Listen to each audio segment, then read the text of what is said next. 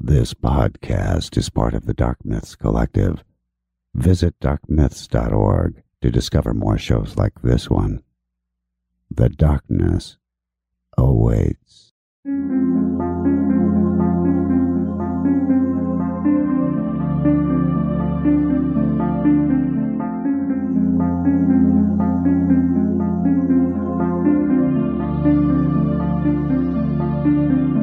History tells the story of the world and of our lives. Sometimes that history goes bump in the night.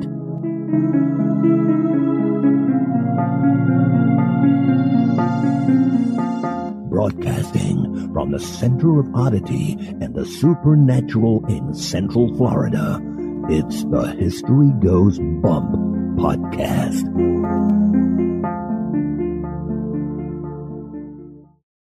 Hello, you spooktacular people. Welcome to this 294th episode of the History Ghost Bump podcast, Ghost Tours for the Theater of the Mind. I am your host, Diane. On this episode, we are going to do a location suggested by listener Sarah Emmons, and this is Dover Castle. Yes, asylums, theaters, and castles, oh my, they always seem to be haunted places, don't they? We have quite a few haunts going on here and a really cool history as well. Before we get into that, I just have a little bit of business to take care of. First of all, I have announced previously that I am getting a night at the Villisca Axe Murder House in Iowa. That is going to be on September 7th, and I had 10 spots available for that. We're down to 2, so if this is something you want to do, you need to get on board like right now. So what you're going to do is go over to historyghostbump.com and click on the Villisca sign up tab, and there you can sign up for it, send me your deposit, and we'll get you all set up. You're going to want to do that ASAP if you want to be a part of it. This is a great opportunity. If you've ever wanted to do a ghost hunt at the Villisca Axe Murder House, this is your opportunity. And speaking of ghost hunts, we just did our first official ghost hunt around here at the historic Baker House, which is in Wildwood, Florida. This is a house that really hadn't had any ghost hunting done in it before, at least not to the general public. I'm still going through the audio to see if I've caught any EVPs, but we had a ton of activity at this place. Unfortunately, I didn't get a whole lot of history about it, and there's not a whole lot of history out there. The home has just transferred hands from the actual Baker family who'd had it for a very long time into the hands of the Historical Society, and they're in the process of doing a lot of refurb, and so they're doing these tours to try to make money to refurb it. So it didn't feel like it would be a really great episode for the regular feed. So I am going to be doing that as the next bonus cast. And since it's the first bonus cast of the month, which will be in April of 2019, that means everybody who's at the $2 and above level is going to get that episode. So if you want to listen into the Baker House bonus cast, it's $2 a month. Give up a coffee. You can sign up for that. You will get that and all of the back episodes that are at the $2 level. For those of you at $5 and above, you get the entire back archive of all of the bonus casts. I don't even know how many there are at this point. We're almost at 200 of them. So if you need more to listen to, it's there for you to listen to. And speaking of bonus casts, I just got done doing one on the Devil's Cord. I've gotten a lot of great feedback on that. You guys definitely enjoyed that one. It was a little bit different for me, and I had a kick butt time doing it. So I'm glad you guys have enjoyed that. If you want to become an integral part of History Goes Bump and keep this show going and help me to produce episodes, plus get a ton of great stuff in return, it's not like you're just giving me money and you don't get anything in return, head over to historyghostbump.com and there is a tab there, support the show. It'll tell you how you can do it. You can either do it at Patreon or PayPal, and I would greatly appreciate it. Now let's welcome some people into the Spooktacular crew. We have Rochelle, Mary, Becky with an IE, Sasha, Amanda, Samantha, Sophie, Shelley with a Y, and Jean with an E at the end. Welcome, everybody. We're glad to have you. And now, this moment in oddity.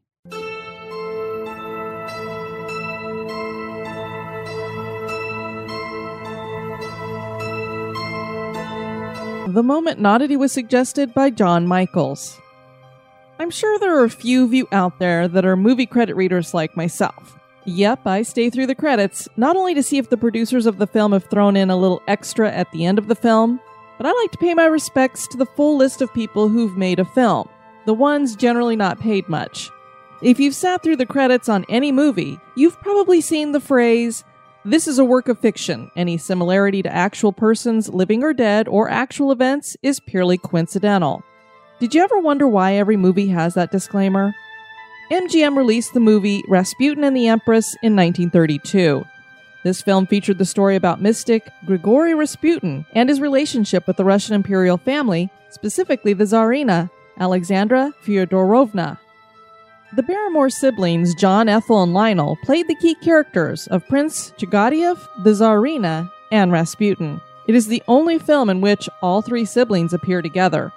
The prince was depicted as the murderer of Rasputin, and he was meant to represent Prince Yusupov, who was still alive. He threatened to sue, but he didn't have the money to do so, and he had claimed in his memoir that he was responsible for Rasputin's death. So his wife sued because she was also depicted in the movie, and the film claimed she was raped by Rasputin. She felt that ruined her reputation, particularly since it didn't happen. She won $127,000, the equivalent of almost $2.4 million today. The reason she won, according to the judge, was because the studio acknowledged that the movie was based on a true story. After that, studios decided to add the disclaimer to cover their butts, and they do it to this day. So basically, Rasputin not only had an enduring impact on Russia, but also on Hollywood filmmaking, and that certainly is odd.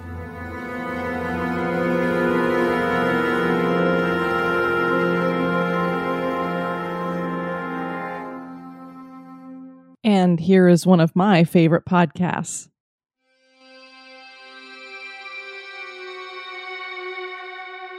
Hi, I'm Michael, host of the Murder Mile True Crime Podcast, which was nominated as one of the best British true crime podcasts of 2018, is based on my 5-star rated guided walk, and features more than 300 untold, unsolved, and long-forgotten murders, all set within 1 square mile of London's West End.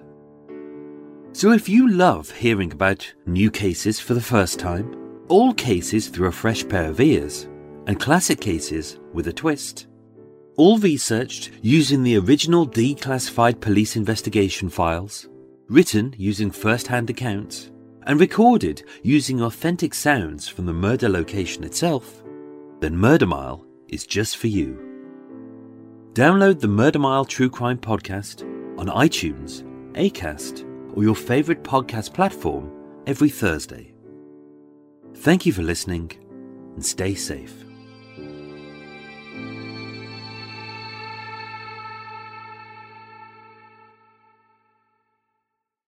And now, this month in history.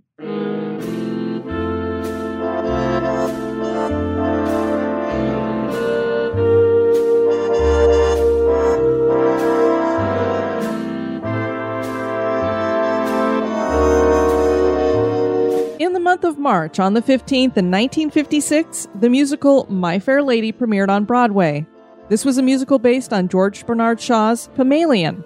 The story features a Cockney flower girl who desires to pass as a lady, and so she takes speech lessons from Professor Henry Higgins. The musical was directed by Moss Hart, choreographed by Hanya Holm, and starred Rex Harrison and Julie Andrews, and ran for 2,717 performances, closing on September 29, 1962. That was a record at the time. The Broadway theater that hosted it was the Mark Hellinger Theater in New York City, and then it transferred to the Broadhurst Theater, and then finally onto the Broadway Theater. Rex Harrison was not experienced in performing live with an orchestra, and at the first preview he declared, under no circumstances would he go on that night, with those 32 interlopers in the pit.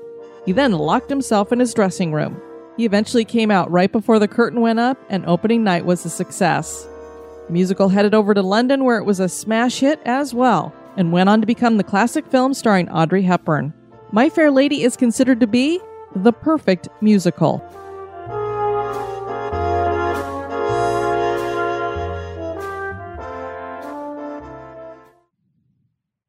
Dover Castle stands on the White Cliffs of Dover in Britain. This castle was originally not much to behold, but during the reign of King Henry II, it would become a grand structure. Tunnels lie beneath the castle and are built into a cliff, making it unique among castles. This is the largest castle in the country and has been around since the 12th century. It also was a key defense and saw wars that were revolutionary, civil, Napoleonic, and great. Today it is a tourist destination with a reputation for being haunted. Join me for the history and hauntings of Dover Castle.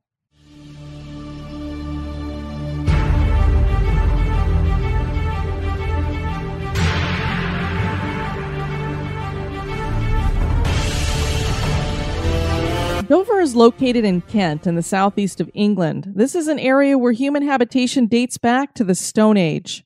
The Romans were the first to have a significant presence here, and that is evident in the Roman lighthouse that still stands near Dover Castle. This is the tallest Roman structure in Britain and was built between 115 and 140 AD. The Church of St. Mary in Castro stands next to the lighthouse and was built during the late 10th and early 11th century. The church was neglected for years and used for storing coal, but is refurbished today and beautiful inside. And when I say that it's next to the lighthouse, I mean literally they're right next to each other. So the church has turned the lighthouse into its bell tower. It's kind of cool. Dover would become a fortified port and one of the Cinque Ports and has been nicknamed the Lock and Key of England, with its strategic placement on the English Channel. Dover Castle would be built on the White Cliffs of Dover, which are that color because they are mostly composed of chalk. As I said, Dover Castle is the largest castle in England, and it was built by Duke William of Normandy in the 12th century.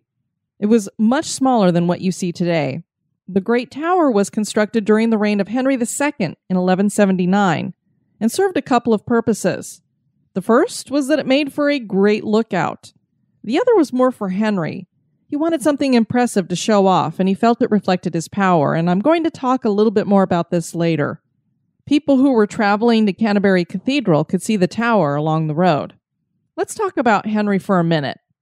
This guy had a lot going for him. I mean, he was Duke of Normandy from 1150, the Count of Anjou, Maine, and Nantes from 1151, Duke of Aquitaine from 1152, and King of England from 1154. He also partially controlled Scotland, Wales, and Duchy of Brittany, and he had 8 children, 5 of them boys. So, back then, having the boys was a big deal. So things were good, but he just had to start something with his friend, Thomas Becket, whom he'd appointed Archbishop in 1162.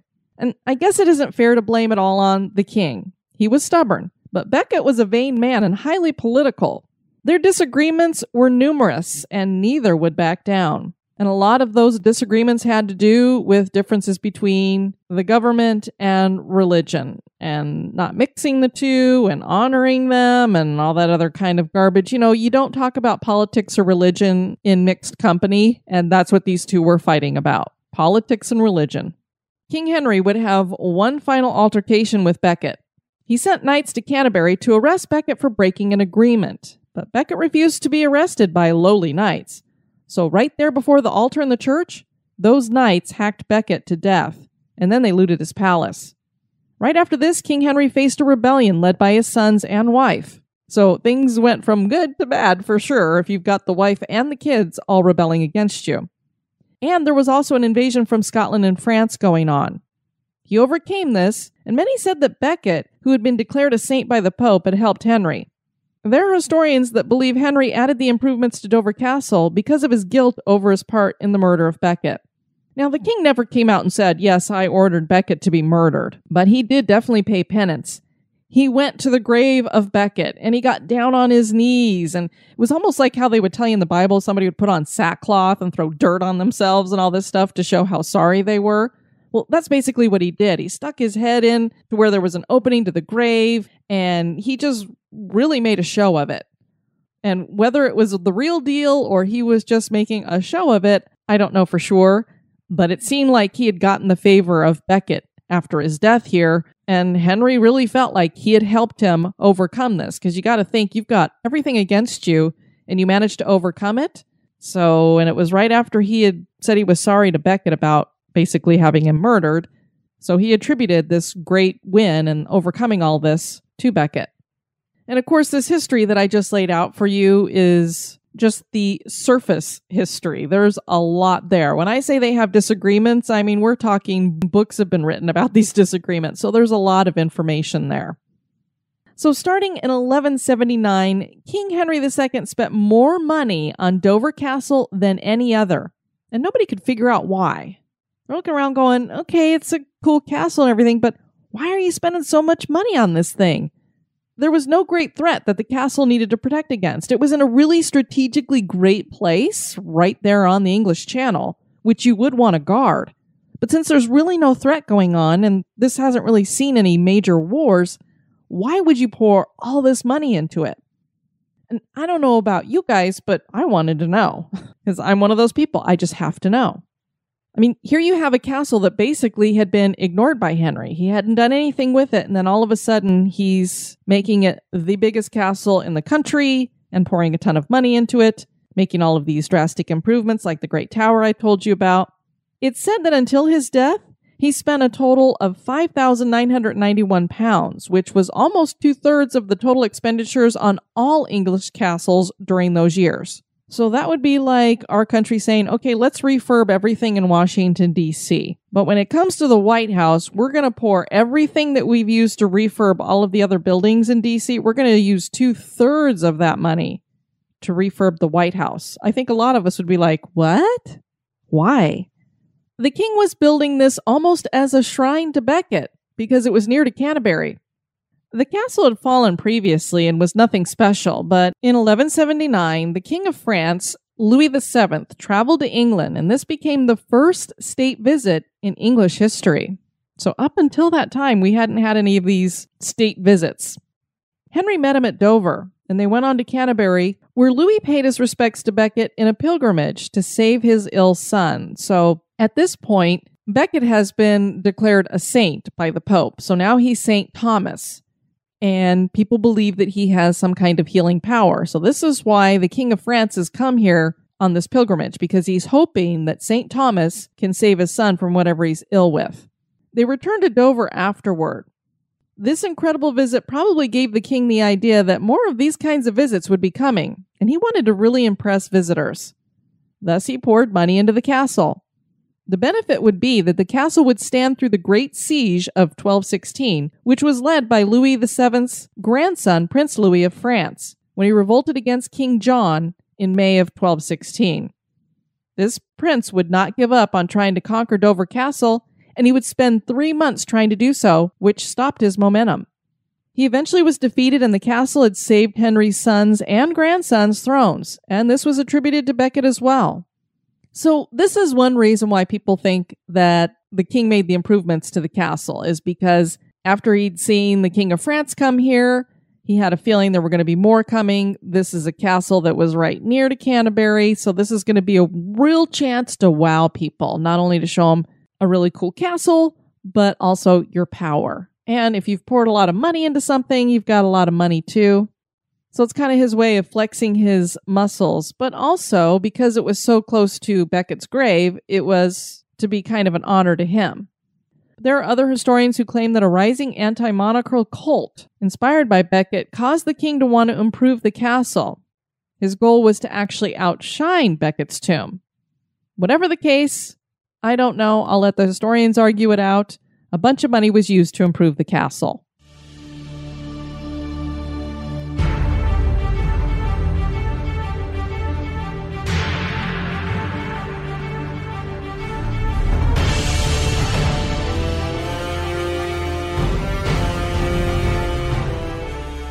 The next significant action that the castle would see would be during the Napoleonic Wars in the 18th century.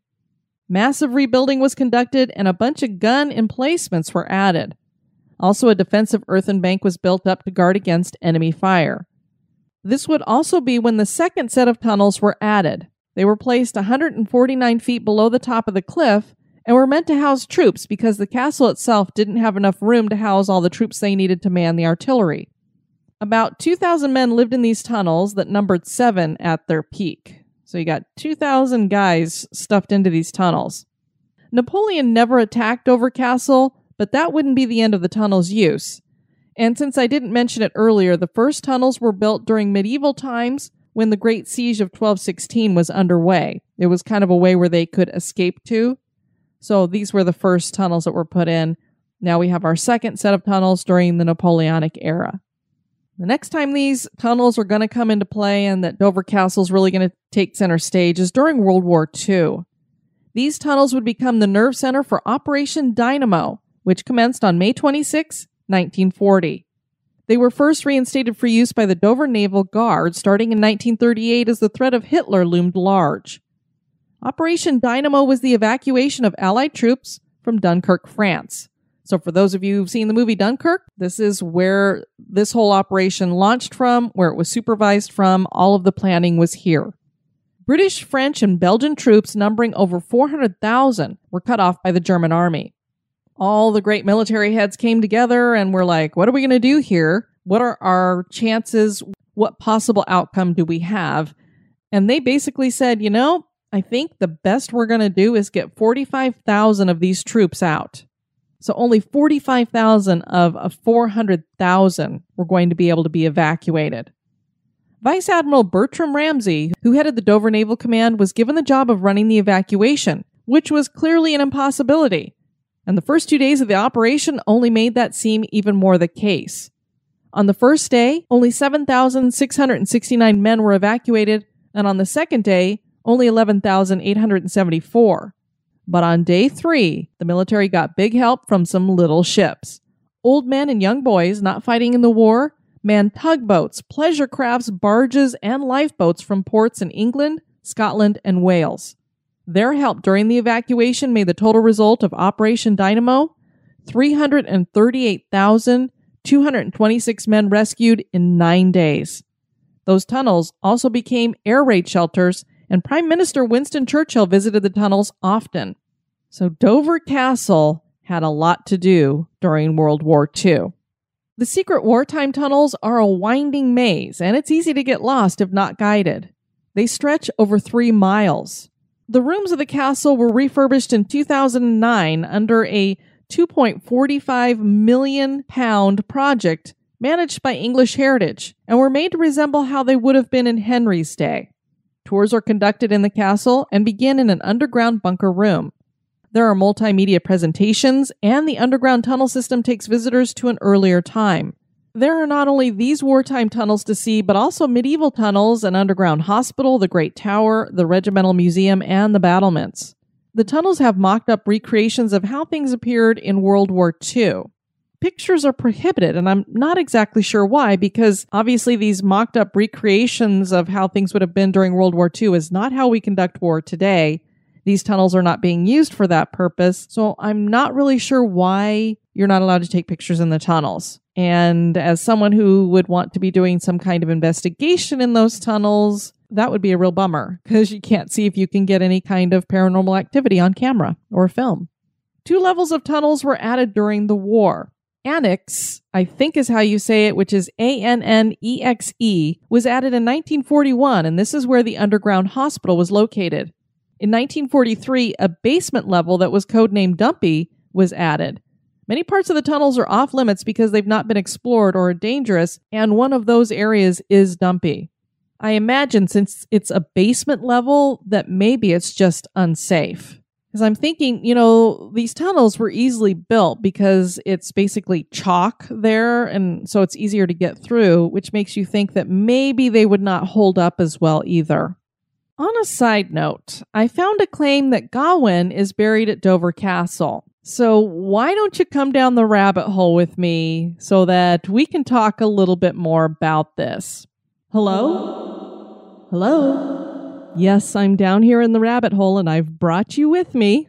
Sir Gawain was the nephew of King Arthur, and he was a knight of the Round Table. Now, I know what you're all saying. King Arthur is a legend. There was no real King Arthur. There was no Knights of the Round Table. But could there have been? I know, we don't have a whole lot of historical evidence for such a thing. But just stay with me for a moment. So, Sir Gawain was one of the greatest knights. He's the hero of the poem Sir Gawain and the Green Knight, which is one of the greatest works of Middle English literature, and I'm sure most of you have probably read it at least once, had to read it in school, something like that. He goes to the knight, believing that the knight is going to kill him, but it was a test, one that Gawain fails, so he asks the Knights of the Round Table to absolve him, and they do. They also decide they will all wear a green sash as a reminder to always be honest. Gawain was killed as he came back to Britain to fight Modred, and there are many claims as to where he's buried. There's a myth that claims he's buried on the Pembrokeshire coast as well. This is an older claim than that of him being buried at Dover Castle, so it's more probable. But Thomas Malory, who wrote Les Mortes d'Arthur in Book 11, Chapter 2, wrote, "And so at the hour of noon, Sir Gawain yielded up the spirit, and then the king interred him in a chapel within Dover Castle. And there yet all men may see the skull of him, and the same wound is seen that Sir Launcelot gave him in battle." There is a thought that a skull was on display in a chapel at Dover Castle, and that people started saying that this was Gawain's skull. And they even say that it showed a wound that had killed him, which proved that to be true. Where that skull is today, nobody knows. Did it belong to Gawain? Well, did he even exist? So we don't know whose skull that was. But I thought that was an interesting little sidebar for you guys. So thanks for going down the rabbit hole with me.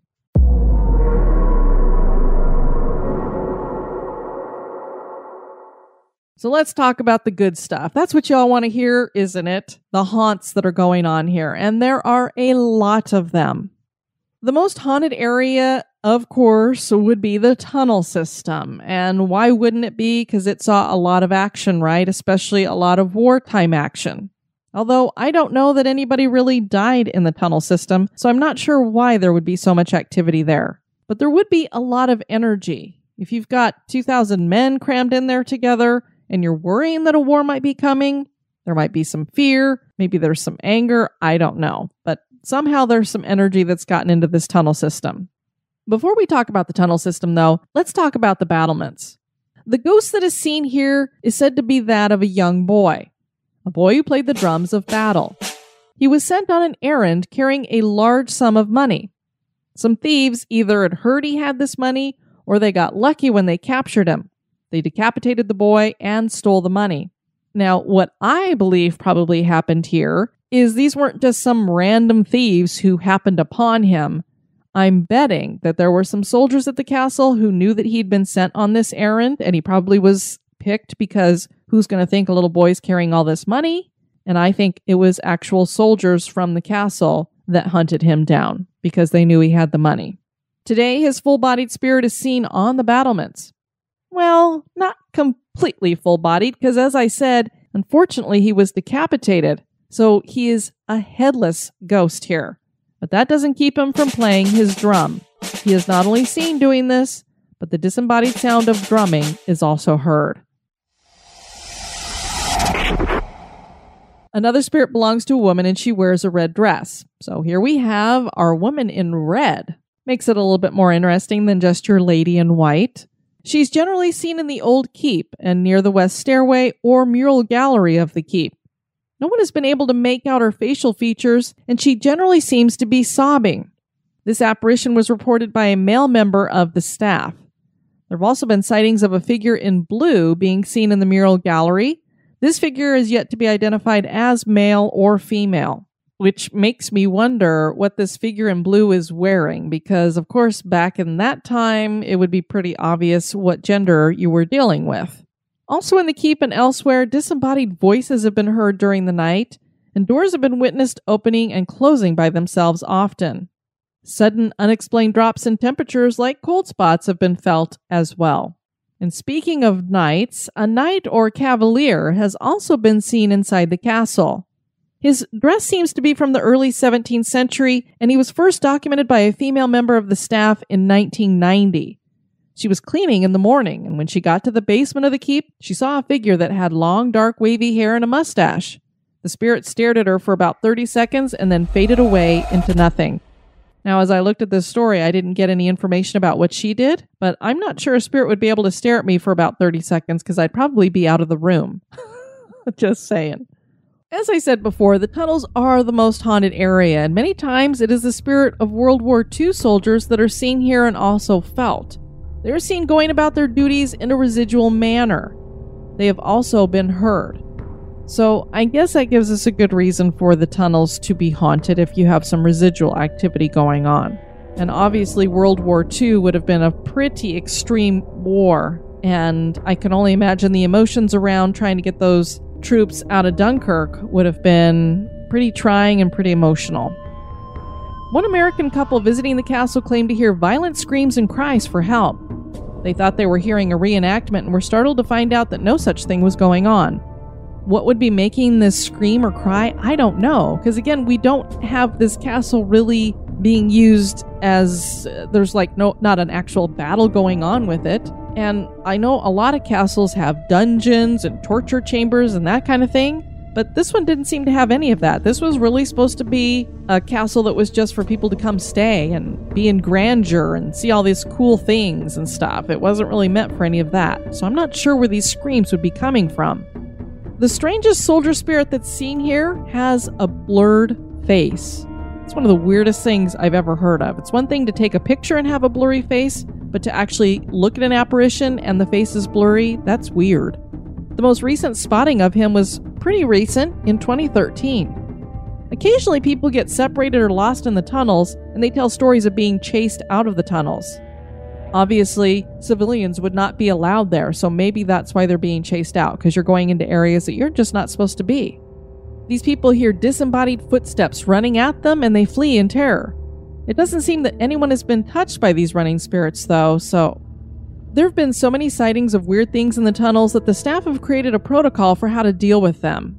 I guess that's really saying something. If you've created a protocol because something's happening so often, it's kind of hard to doubt that it's happening. Christine Pascal, the castle's visitor operations manager, said, "About once a month we will have a report of something untoward, like a figure. We have a process that we put into place where we close down the system, evacuate visitors, and a team of staff will sweep through the whole network of tunnels. It can be very frustrating for visitors." Well, I can imagine, and probably for their team as well, because people just want to do a tour, want to check out the place, and if you've got to shut everything down because you're like, there's something weird going on here. Why is there somebody down there? Because you're not supposed to be wandering around the tunnels by yourself. You have to be part of a tour. So if they have word of somebody who seems to be not hanging out with a group, that's why they're like, we got to shut things down and find out who this is. First of all, they want to make sure it's not an actual real person. Some school children were here on a school outing and were drawing pictures while in the tunnels. One boy wrote, "Where's Helen?" on his paper. When asked about it, he said that he had met a man in the tunnels dressed in a green jumper and brown trousers, and that the man told him he was looking for Helen. This man matching this description was never found, so they're not sure who that was, and who was Helen that he was looking for. Another time, a tour group said a door had suddenly slammed shut, and a stretcher trolley that was on display moved very quickly along the corridor as though something unseen were pushing it forcefully. A ghost has been reported in the king's bedroom, and this spirit is usually only seen as the lower half of a man. This was witnessed by 2 female staff members, and the apparition crossed the doorway of the king's bedchamber during the evening search of the keep. They followed the figure into the chamber only to find he had disappeared, and there was no other exits from which he could have escaped. Other members of staff were close by in the main hall at the time, and they saw nothing, so it's not like he circled back somehow and they just didn't see him do that. Nobody knows why, only the bottom half of this spirit is seen. Only thing I can think of is he just can't materialize fully. A camera crew was filming at the castle and they heard a terrifying scream come from the battlements above them. The scream sounded as though someone had thrown themselves off the castle. They ran for cover so that they wouldn't be hit, but the scream just disappeared and no body appeared or hit the ground. The lighthouse and church that I mentioned earlier also have a couple of spirits. One is a ghostly monk wearing a dark habit, and the other is a phantom Roman soldier. There are many castles in England, each with their own special history. Dover's the largest and one of the oldest. The energy here crosses over many centuries, and some of it seems to continue. Are there spirits here? Is Dover Castle haunted? That is for you to decide. Just another castle to add to the list. One day I will make it over there to see at least 1 or 2 of these glorious old buildings, because we certainly don't have anything like that over here. Want to encourage you guys to check out the website at historygoesbump.com. That's where you can figure out how to find me on social media. I'm all over the place, and if you tweet or Instagram at me or message me, email me in some way, I will give you a response back. I do reply to everything. And if you want to send me some feedback, you can do that at historygoesbump@gmail.com. Over on YouTube, I do get a lot of troll commentary, but I also get some great comments as well, and I wanted to share a couple of those with you. Kels Bells wrote, "I used to work in a nursing home on the short-term rehab floor, knee and hip replacement mostly. We had a resident upstairs on the dementia unit who was almost catatonic, except occasionally she would start screaming and hitting and trying to get up, although she couldn't walk. Every time she had an episode like this, someone somewhere in the building would pass within 24 hours. Then the lady would go back to her normal state. One time, a resident passed upstairs, and right after that, the double doors in the day room downstairs burst open to the back driveway all on their own. No one was in the room. We all heard a loud bang and went running to see. We went to maintenance to see the security cameras, and they really did just burst open on their own, right in the timeline of the residents passing. So pretty creepy stuff there. Wonder if it was a spirit passing through there, and how unusual for this woman who basically is catatonic to all of a sudden start screaming and going crazy, and then someone passes away, almost as if she can feel death is in the building. And then Helen on YouTube was talking about episode 141, and this was featuring the Waitomo Caves Hotel. She said there definitely are no snakes in New Zealand. Anyway, I've stayed at the hotel 3 times. In 2014, my 12-year-old daughter and I went back to our room at 10:30 p.m. She went on ahead of me past the reception desk and up the stairs. Between rooms 12 and 12A, there are glass fire doors. She said she heard the doors banging loudly.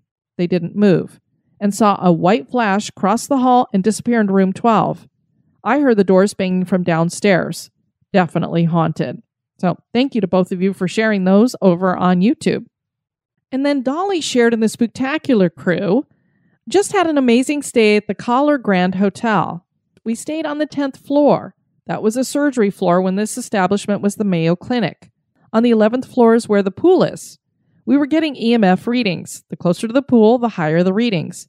Then not 1 but 2 EMF meters went dead. When we walked in the area, we saw that someone had been in the hot tub because there was water on the floor. I jokingly said, maybe it's the boy. There are tales of a spirit boy that likes the pool. My friend said, how crazy would it be to see footprints? We left the room to retrieve more batteries. And I asked Dolly about the batteries. On one of them, she said she wasn't sure if they were fresh, but on the other EMF meter, they were fresh. So something apparently drained them. Walked back in, and I kid you not, there were wet footprints next to the pool. We saw no one pass us at any time. There were no splashing marks or puddles, just the clear, fresh footprints that just stopped. Could someone have run in and dipped their feet, took a few steps, and then just flew away? Maybe, but in my mind, there was no time for this to happen. What do you think? And she also included pictures of the footprints, and I mean, it's clear as day. There are wet footprints walking along, and then all of a sudden, they disappear. And you have to think that, how much time does it take you to get batteries? To me, it just seems weird. If somebody's going to go get in the hot tub or the pool, usually you're not just going to like jump in and then jump back out and run. And even so, if you are wet enough to be making these wet footprints, unless you were just putting your feet in the water, like Dolly said, I would think you'd leave a lot of other dripping too, because your whole body would be wet. So just very peculiar, especially since nobody had been there when they were checking it out. So don't know what y'all think, but that was weird. Then I do have a couple of Apple Podcast reviews to share. And guys, this episode and next episode will be it for me sharing reviews. I've just decided I'm not going to do it anymore. It's become a place for trolls to just dump, and they like to mark the bad reviews as helpful, so they rise to the top. So I just was like, you know what? I'm not going to waste my time with it. The way iTunes works is that in order for you to rise up in the charts, it's actually who subscribes to the show. It has nothing to do with your reviews. So there's really not too much of a point to them anyway. Speaking of which, iTunes only shows 300 episodes at a time. And although I haven't hit episode number 300, which is going to be a really cool episode I'm looking forward to producing, I have actually done 333 episodes up to this point, if you count all of the bonus episodes and the holiday episodes and extra little stuff I've done. So you can't see some of the earlier episodes on iTunes. So the only way that you're going to be able to see those or access them is if you subscribe to the show. And then you should be able to get all of the episodes just fine. So if you haven't subscribed to the show, consider doing that so you can get all of them. And I encourage you guys to listen to all of them. I know some of the episodes are about places you haven't heard of before, but I found that some of the places that haven't been done to death are some of the most interesting out there. All right, so we have Cuppy Cake 0813, great podcast, 5 stars. I absolutely love this podcast. It's the perfect balance of history and hauntings, 2 of my favorites. Keep up the great work, and I love the odd facts and the blast from the past facts too. Blackjack Slim, so much fun, 5 stars. Love this podcast. Listen while I'm at work. Diane does a wonderful job of adding not just interesting information, but bringing the legends surrounding the chosen locations. Moment and Oddity and This Month in History in each episode is great to add to conversations. Love the community on the Spooky Crew, and the Iowa meetup can't come soon enough. Keep it up, Diane. Well, thank you. And yes, September, it's getting closer. And then we have to go over to the UK. And this is from Little Social Butterfly, a bit like podcast Crack Cocaine, 5 stars.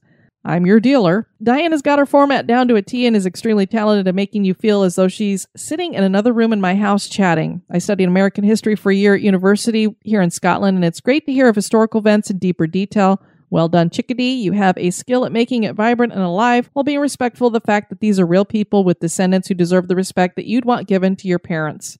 I've been bedbound for 2 years, and finding HGB a few weeks ago has been like a gift from the angels. I've got some quality banter that isn't in any way taxing or difficult to understand. I'm a first-time podcast reviewer, and this is probably my final one too, but I've been prompted to comment because the nitpicking, petty, mundane faults that are being used to justify a low rating are beyond silly. Some folks need to stand up, go outside, and join the world. Perhaps their perspective would change with a little real-life intervention. In the bigger picture. Professional, funny, informative, engaging, and easy listening to help school kids become switched on to history. Go you. Well, thank you very much. I greatly appreciate that, Butterfly. And I am sorry to hear that you have been bedbound. I don't know if this is a permanent situation for you. I hope it's not. But if it is, I'm glad that I'm able to ease that a little bit for you and keep you entertained while teaching you a little bit about history. And yes, I love to keep it so that kids can listen to it as well. Well, I want to thank you guys for tuning in for this episode. I've been your host, Diane. You take care now. Bye-bye. This episode has been brought to you by our executive producers. Dispatches from the Grave Digger. We'd like to welcome into the graveyard Amanda Thur. You are going to be getting a beautiful garden crypt. Thank you so much. And now, Mort, I'm going to toss it to you, big guy. It's time for some more of your eulogies. Eulogies by Mort.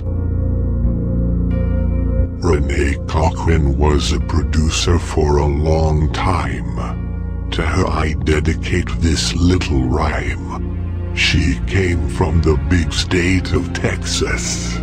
I promise to have her buried by breakfast. Jennifer Williams's city shared a name with an oddity, because Roanoke is famously known as the Lost Colony. She had supported HGB for a whole year. I hope she picks my picture for her annual gear. Glenda Becker liked houses that were old and creepy stories that leave you cold. She has joined her fellow executive producers. Now let me run off to introduce her. Kathy Benzunas had lived at beautiful Virginia Beach. Now she has gone to a place we cannot reach. She liked a story about a phantasm. Using this shovel has given me a spasm. This next eulogy is for Ginger Galloway, whom I am sad has passed away. She had a rascally sparkle in her eyes. That makes me think she'll be a mischievous poltergeist. Margie Wittek was great for suggesting a horror movie. To me, that makes her pretty groovy. She lived in the state of Delaware and had an attitude of devil-may-care. Jerry and Tracy Polly were a fabulous hillbilly duo. They talked about ghost stories too, you know. Now I'm hoping Tracy and I can do a graveyard rap once I wake her up from that afterlife nap. Anybody seen my Ouija board?